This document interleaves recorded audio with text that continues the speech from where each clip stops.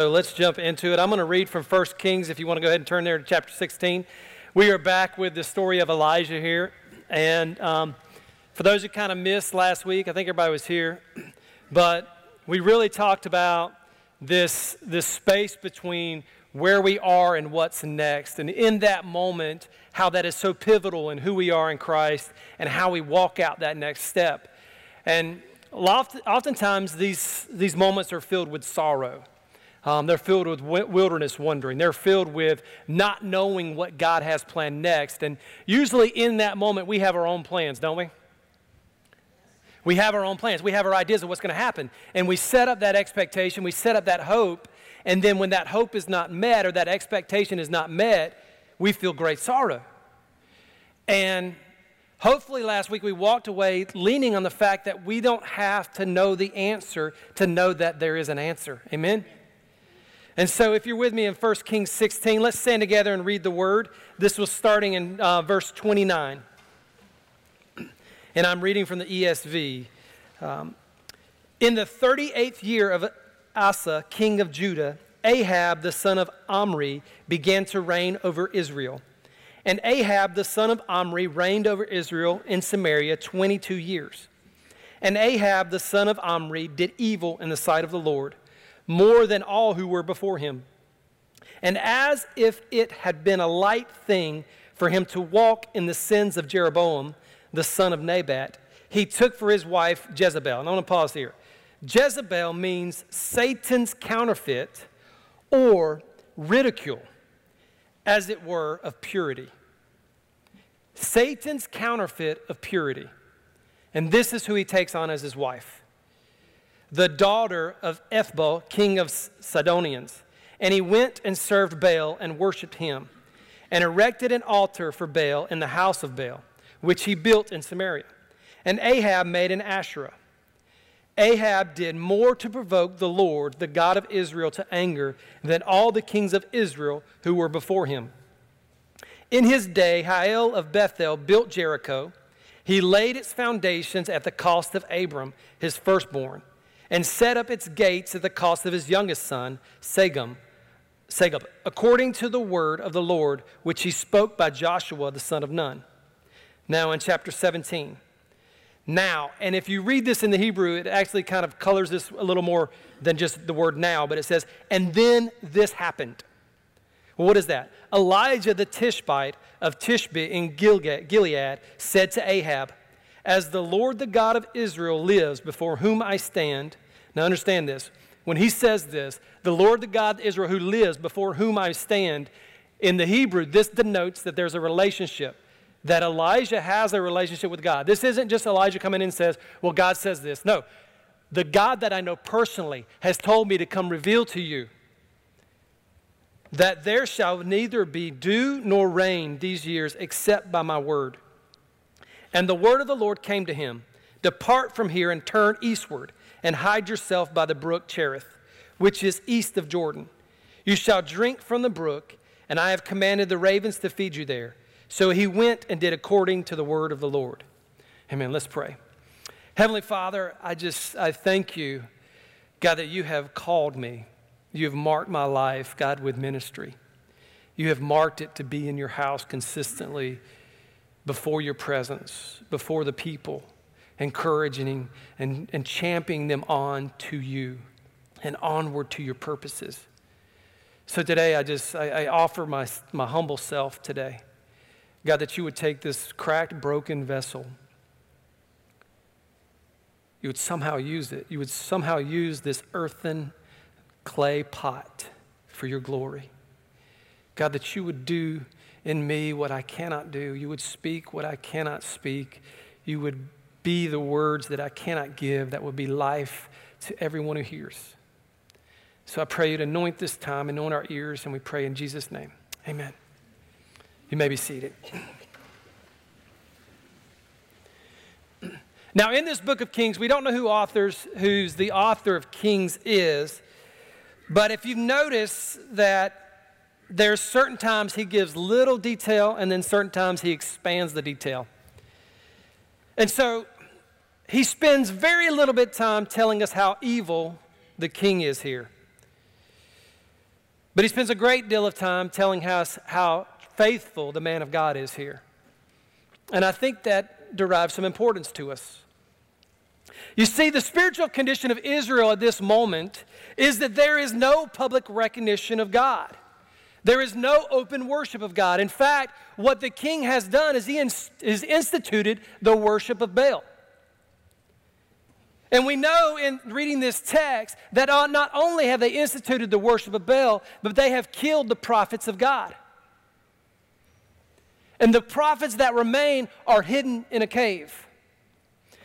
And so in Israel, we now see that there is no public recognition of God. And now on every side, Elijah is being insulted by Baalism.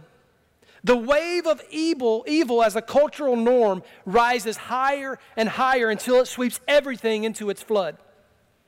There is no knowledge of God. We read here at the end of chapter 16 that Hiel, based on Ahab's orders, goes out and he rebuilds Jericho. Now, if you read back in the writings of Moses, when Joshua leads the children of Israel in to the promised land, that the city of Jerusalem is sunk into Jericho, is sunk into the ground. And this is a monument and a testimony to who God is. And he begins to make a curse that if anybody comes to refortify this city, then what will happen is that it will come at the cost of their children. And so here is Hiel comes to rebuild Jericho. And what we have happening in the nation of Israel is that there is an attempt to rewrite history. There's an attempt to write God out of their history. There's an attempt to remove the testimony of God. But you see, it cost him his family. You know, there's a spiritual condition of American church right now, and I think it kind of parallels the condition of Israel. There's little public recognition of God nowadays. The gospel's polluted. Many people stand in the pulpit or in the public square and pollute the gospel. They make it about works. Right now we have a new doctrine that's entering the church, and it's a new doctrine of works. The new works is that you have to vocally profess love. You don't have to live it, you just have to vocally profess it.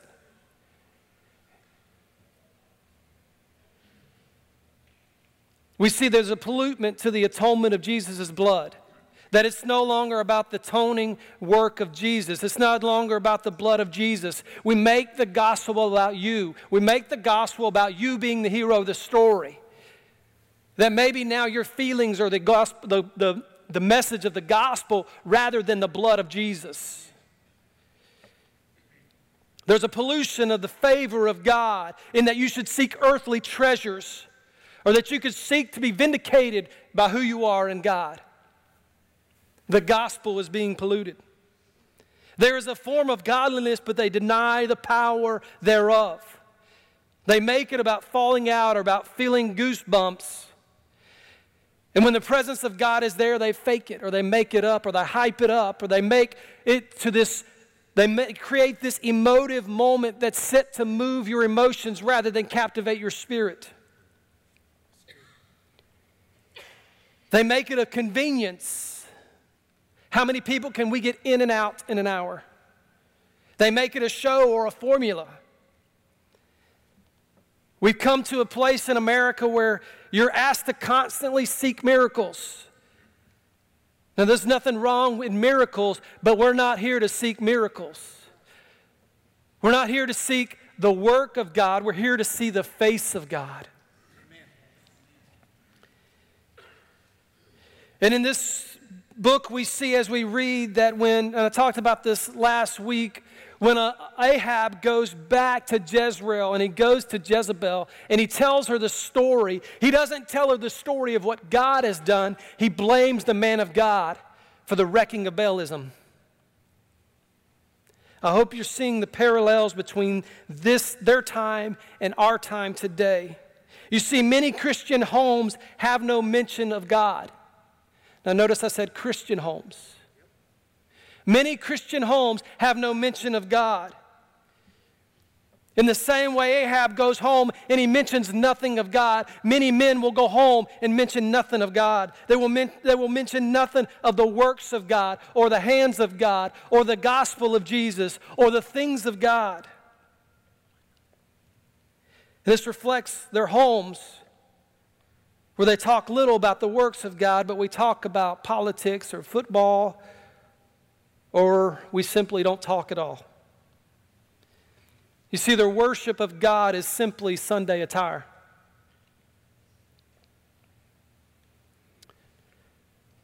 But do you remember how chapter 17 starts off? And then this happened. You know, we live in a dark world. We do. But this isn't new. The world has been dark for centuries, spiritually dark speaking. We've been blessed as Americans to actually have the opportunity that very few believers have ever had, and that is to openly be able to express your faith and worship of God. Yet I think sometimes we take it for granted. Very few Christians throughout the history since Jesus were given that blessed opportunity.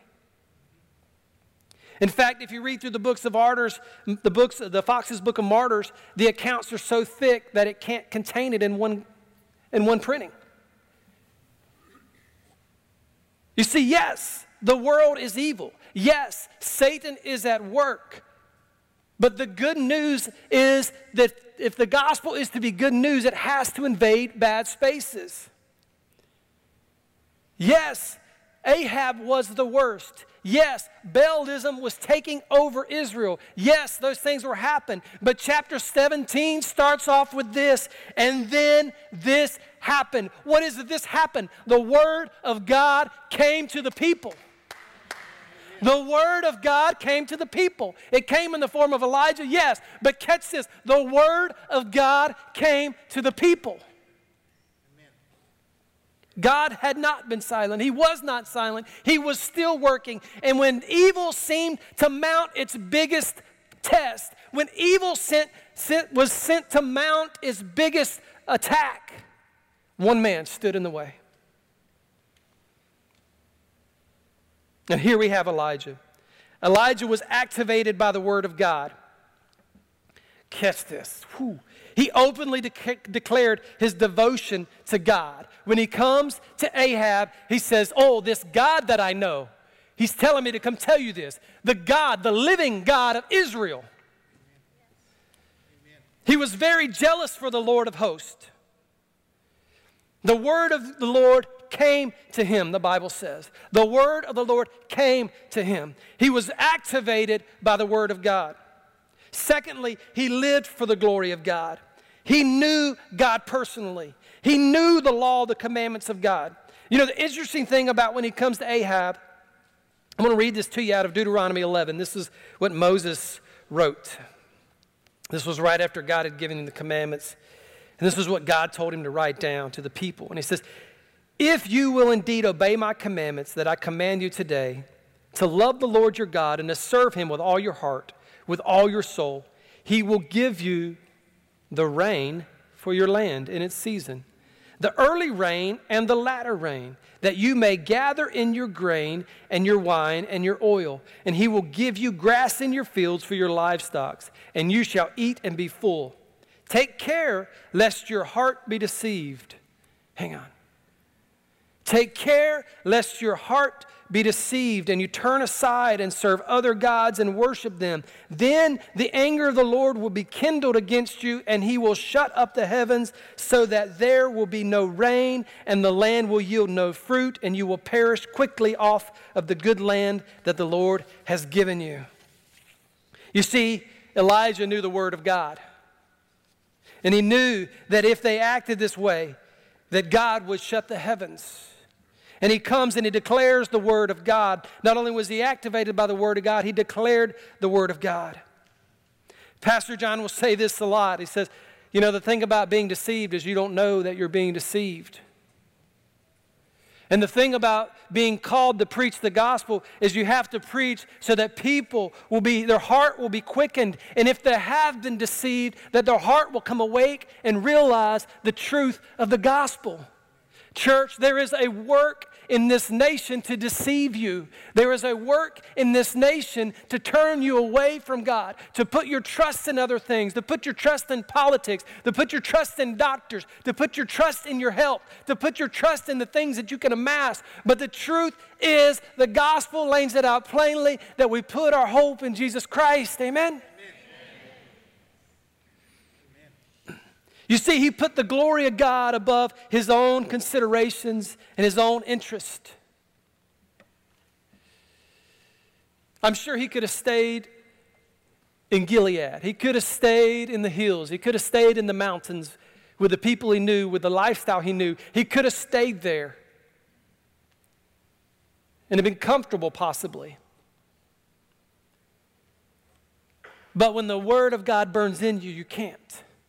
When the word of God becomes like fire in your bones, when the word of God sits heavy on you, you can't just sit there. And so he moves out and he goes and he throws aside his own considerations, because as he goes before the king, he could be killed. As he goes before the king, he could face punishment. But he put those aside. Because the third thing, he's loved the people of God. He loved the people of God. He longed for their return to God. He fought for their return to God. This isn't something he did idly.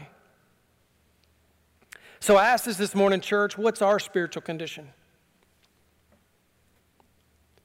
We've heard of the spiritual condition of our world. We've heard of the spiritual condition of the church at large. We've heard of the spiritual condition of Elijah. But church, what is your condition? What is my condition this morning? You see, Elijah stood righteous before God before he proclaimed righteousness to others. He stood righteous before God before he proclaimed righteousness to others. Now, I don't know how engaged you are in our current culture. I have a very sarcastic sense of humor. I wish I had the sense of humor Pastor John has. You sit with him for a while, he can have you rolling with jokes. They just come one after the other, and they just come. They're like a faucet. And after a while, you're like, I can't take it no more. My stomach hurts. Right? You know what I'm talking about. I know. Everybody's like, poor Kelly, poor Kelly. And you know why Izzy is like she is, right? Yeah. It's all your fault. So I have this sarcastic sense of humor. So I enjoy actually going on Twitter and engaging people. Because usually if I engage people with my sarcastic sense of humor, I lose friends. And they don't quite get me. So I understand that. So I got tired of losing friends. So I had to get that out. So I go out there and I say these things. But I see a lot of people who are trying to declare a form of righteousness who lack righteousness. A people who tell you to be moral but lack morality. A people who try to tell you what's right, but they stand on nothing. Yep.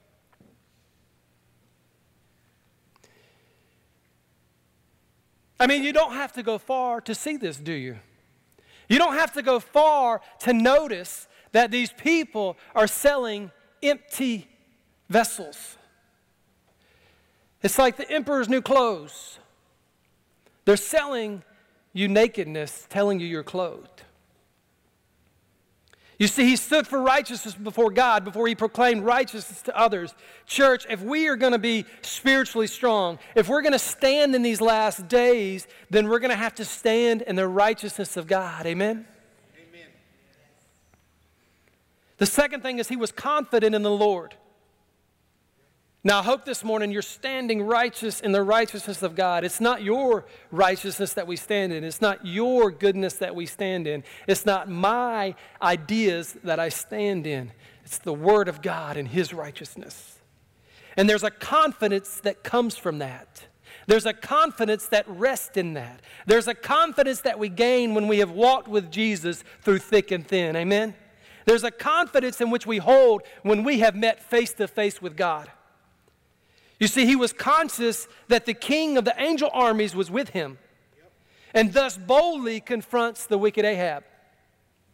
You see, because he knew his words weren't weak. Knew his words were not without power. He knew, based on Deuteronomy 11, that if he stood before the king and declared this, that God would be faithful to his word and enact it. He knew the word of God, and he could stand confident in it. Could it be that we lack courage because we lack a proper vision of God? Could it be that we lack courage because we lack a proper vision of God? Is he the Lord Almighty who sits between the cherubims and judges the hearts of man? You see, Israel was to constantly have this reminder of who God is, and it came in the form of a golden casket, a golden box. And in that box was a reminder of God's faithfulness. There was Aaron's sword, and there was manna. The only manna that they were allowed to save was in there.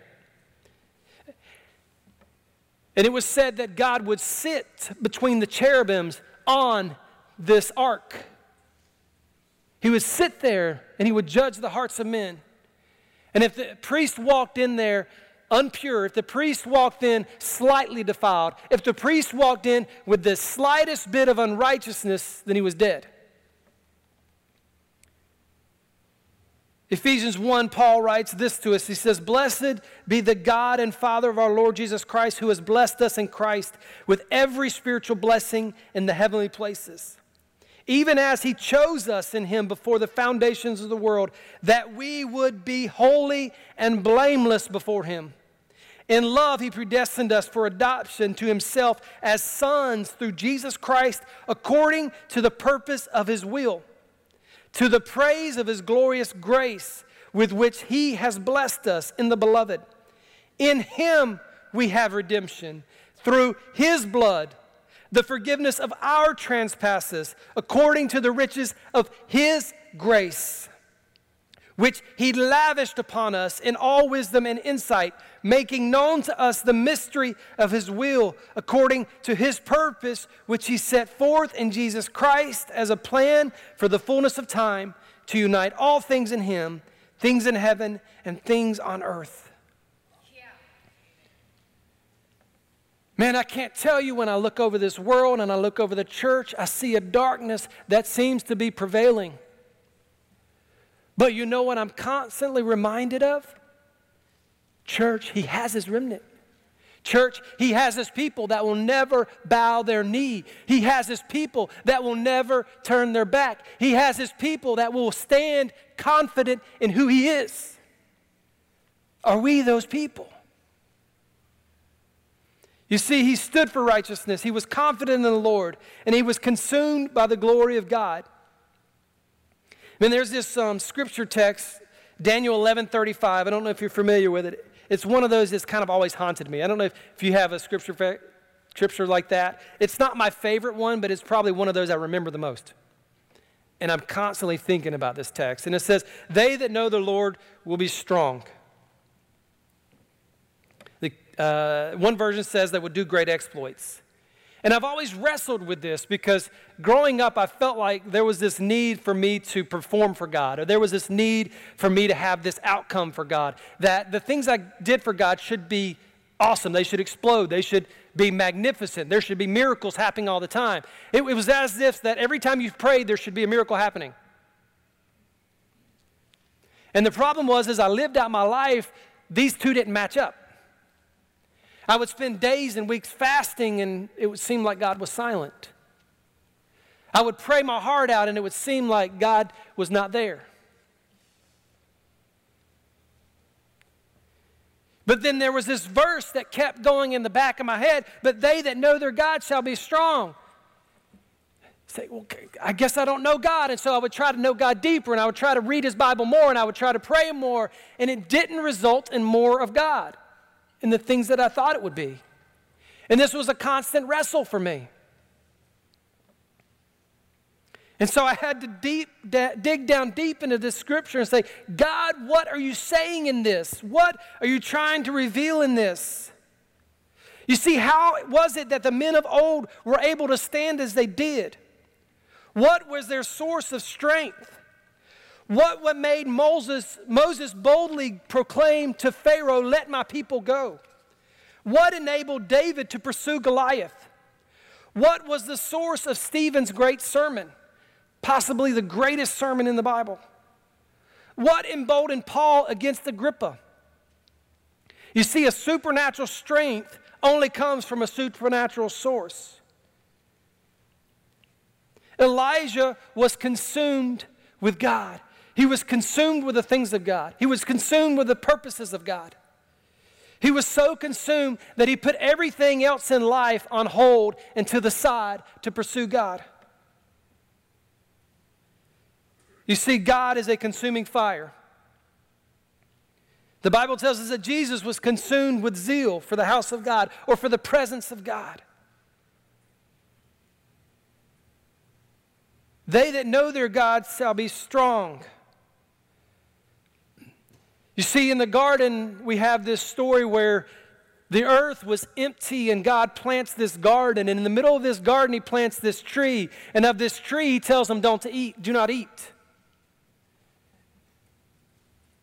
And many people would say, oh, how cruel is it that God would put this tree in the middle of their living room and tell them not to eat of it? And many people have foolishly made that argument. They have foolishly asked, why would God do that? I mean, why would God tell them they couldn't eat and then put this in front of them? What a horrible temptation. You see, this tree wasn't a temptation. This tree wasn't about what God was holding, because the enemy came to Eve and he said, oh, why would God tell you that? Is it God withholding from you? You see, this wasn't God withholding. This was God revealing. The tree wasn't about what God was holding. The tree was about what God was showing them. And in front of them, he put a display of his gospel, of the truth. You see, knowledge is not about what we consume. It's about what consumes us. Knowledge is not about what choices we make. Knowledge is about the one who's chosen us. You see, because in the garden there were two things. There was a tree that they were not supposed to eat of. And then there was the creator of life.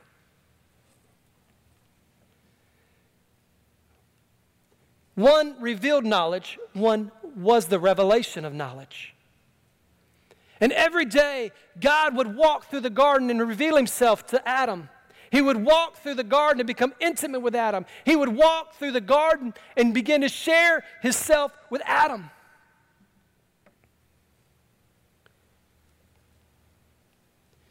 And the fourth thing is he displayed the power of God. You know, the power of God is not in yelling. It's not in people being pushed over. It's not in gold dust coming out of air conditioned vents. It's not a display of might. In my years in church, I've been to a lot of, can we just say crazy church services? In my quest for God, I went to places where people yelled loudly telling me God was there. And it seemed like the louder people yelled, the less of God seemed to be in the room.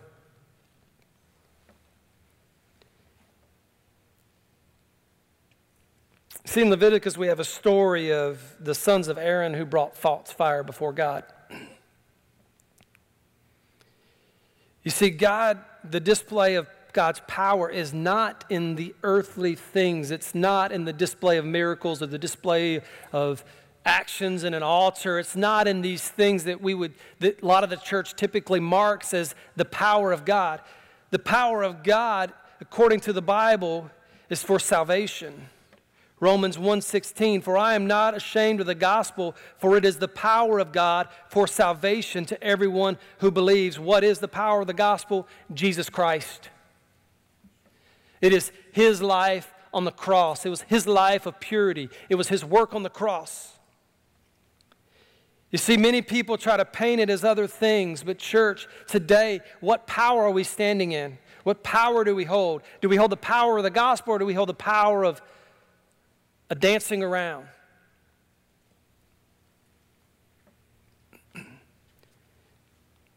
You know, that's not to say that sometimes these things are true. But if that's what preachers are asking you to seek after, then I think they're asking you to seek after the wrong thing. Because what we seek after is not a display of God. What we seek after is the face of God. How are people led to salvation? It's not through great displays of power, but it's in the still small voice of God that invades the soul of man. In the early 1900s, it was labeled the Great Awakening that came through America. It swept through. Many people, you've probably read about it. One of the greatest preachers known during that time was a man by the name of Jonathan Edwards. And it was interesting, this man probably preached more sermons than anybody else.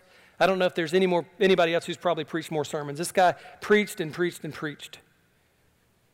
Maybe Spurgeon, maybe there's a couple other who've preached that many times. Who knows? I haven't counted, but I know he's preached a lot of sermons. For weeks on end, he would preach one sermon after the next. He would preach and preach and preach. And he saw God sweep through the colonies and the states early on, and he would see a great move of God. And there was displays of God. There were miracles that were happening. There was all these things that were happening. But you know what he wrote at the end of that? He wrote that revival was possibly the worst thing for the church. How could he write that? I mean, he experienced it. What he said was that before the revival, the church knew their enemy and they fought with the enemy. But it was during revival that the enemy became the church's friend and led her astray. Because people began to seek after signs and miracles and falling out and feeling good and warm emotions, and they stopped pursuing, they stopped leaning on the face of God, leaning on the hands of God. You see, the power of God is not only the power to be saved, but it's the power to stand. Ephesians 6 tells us this, and when you have done all that you can do, stand. When you've done all you can do, stand. Stand strong in the Lord. Be able to stand. Having done all, stand firm. Stand, therefore. One time after the next, what does he say? He says, stand. This is what when we read Ephesians 6 here, he's talking about the armor of God. And people want to focus on the armor of God and put on the armor of God. Yes, we put on the armor of God, but the power of God is the ability to stand in the face of the enemy. The power of God is to be able to stand in the faithfulness of God when everybody else has fallen away. The power of God is to be able to look at Baal and go, no, I will not bow down. The power of God is when the music plays and everybody else bows down, you stand there in full face looking at Nebuchadnezzar going, I will not bow my knee to you. I bow my knee only to God. That is the power to stand. That is the power, the evidence of God. And church, if this is the last days, if we are experiencing the last days, then we will enter these moments and you will have to stand. You will not need the power of God to fall out. You will need the power of God to stand. You will not need the power of God to feel good. You will need the power of God to remain. In Revelations, over and over again, it tells us that to those who endure shall receive the crown of life. Those who endure, those who can stand till the end, those who remain strong, those who know their God and are strong. You see, as we read through the book of Kings here, we see that there was a famine in the land.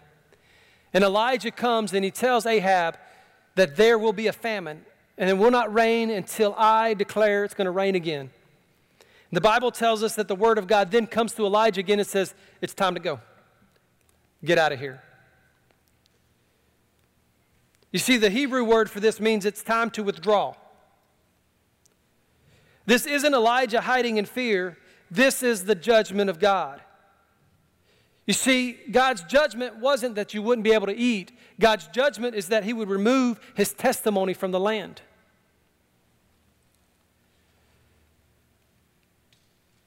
The judgment wasn't just that they wouldn't be able to grow crops. The judgment was the word of God would not grow in their hearts.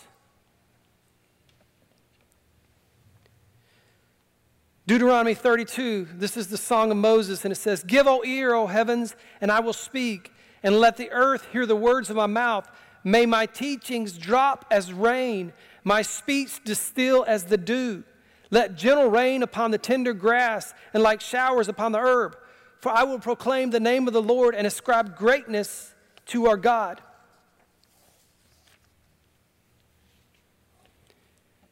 You see, the famine in the land wasn't about the food.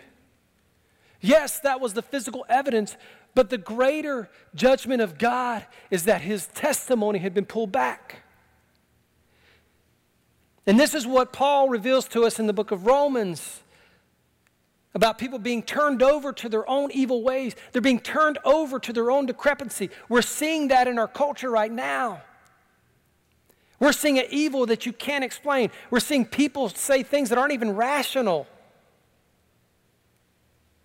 When you tell me that an 8-year-old can now change into a boy can change into a girl, that's irrational. That's irrational, folks.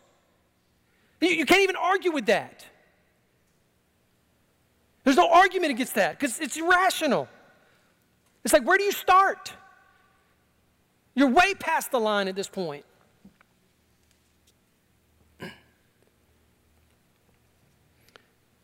We're told that little girls should be able to do on TV things that adults shouldn't do.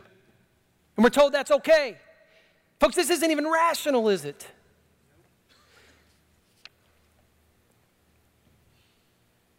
But the word for us is, will we be able to stand? Because the time is wicked. And the time is now to stand, is it not, church? The time is evil. And then this happened. Think about your own story. When you were lost in evil, when you were dead in your sin. You could write that in your own story. Oh, I was dead. I was lost. I was far from God. I was dead inside. And then this happened. What? Oh, Jesus showed up. The word of God came to me, and it became like fire inside of me, and it lit my soul, and I became alive. It could be said of this, in America, everything was falling apart. Everything was dismal. And then this happened, and then what?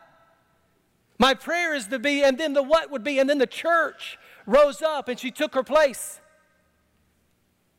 You see, our place is not in the political structure. Our place is not in politics. Although, yes, we're involved in politics, but that is not where we wage our war. Our war will be waged on our knees. It will be waged in our worship. It will be waged in our reading of the Word, our studying of Scriptures, and our proclaiming the gospel.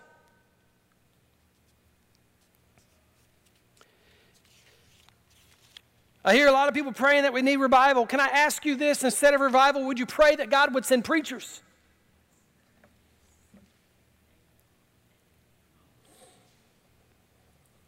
I mean, I'm all for revival, but we ain't going to have revival without preachers. How will they know? How will they know unless they hear? And how will they hear unless someone preaches? And how will they preach unless he has been sent? Church, we need to pray for preachers because there's a lot of preachers right now who are not preaching the gospel. There's a lot of churches this morning where the gospel of Jesus, the atoning blood of Jesus will not be proclaimed.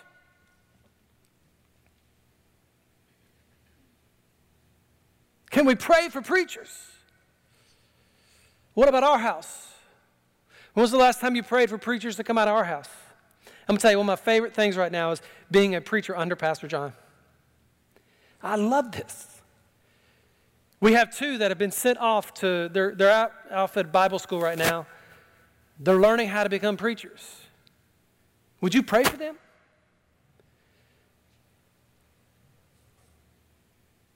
We have another young man who's studying to become a preacher. Would you pray for him? Who else in this house has God burdened to be a preacher?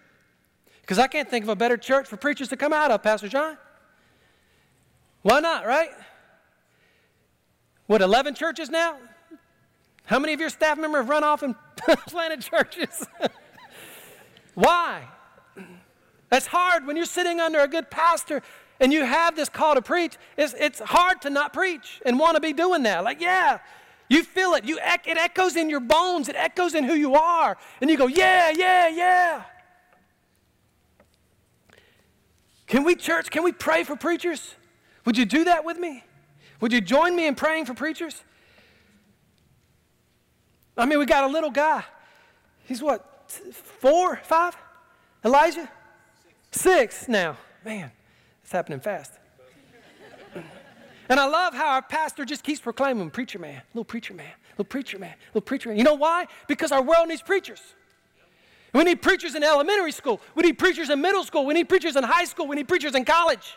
We need preachers. We need people full of the knowledge of God. We need people who are on fire for God, who have been consumed by the power of God to preach the word of God, because we need dead ears to open. We need dead hearts to come alive. Because there's no politician that's going to turn this nation.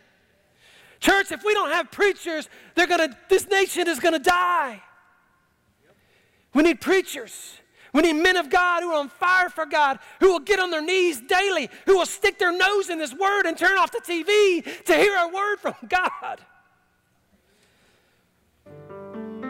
You see, it's amazing when we make that first step in faith, how the rest of it just begins to unfold. How that when we take that step of faith, we become the answer to a prayer. Because, church, there are people out there praying for hope. They're praying for a rescue. They're praying for you to enter their life.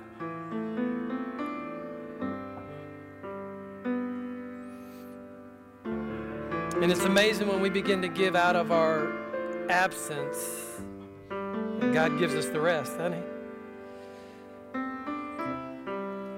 Like the widow who with Elijah who says, well, I don't have much, but you can have it.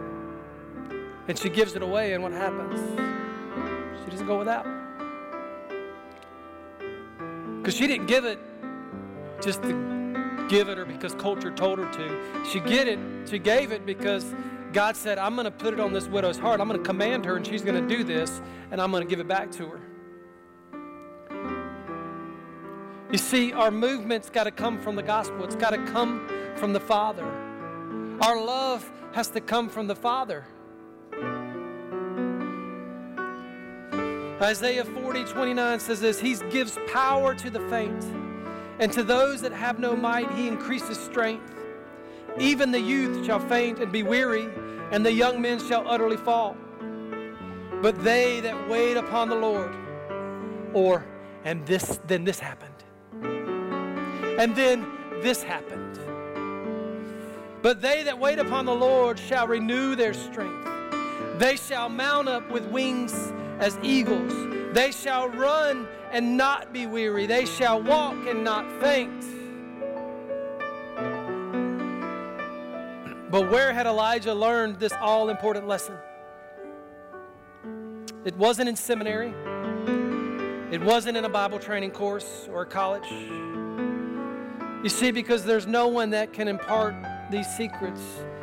There's no man of God who can teach you himself these lessons. But it's rather here in the backside of the desert that the Lord appeared and commanded Moses. It's in the wilderness of the soul where Joseph leaned. He leaned in. And in the lonesome field where David grew in stature. So it was in the solitude of Gilead that Elijah had communed with Jehovah, and he had been trained by him for his great journey. There he had waited upon the Lord, and there he had obtained strength for the task. You see, what lies ahead of us, church, is greater than us.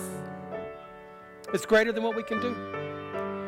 It's greater than who we are. The need in your neighbor, the need of your neighbor is greater than you can supply. The need of our culture is greater than we can obtain. But that's not bad news. You know why? Because He is greater. Because when we step forth in Christ, we have the full weight of heaven behind us. Amen.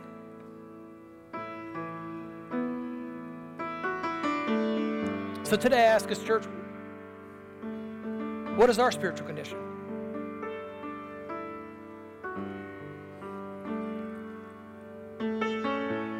Do we look like Israel or do we look like Elijah?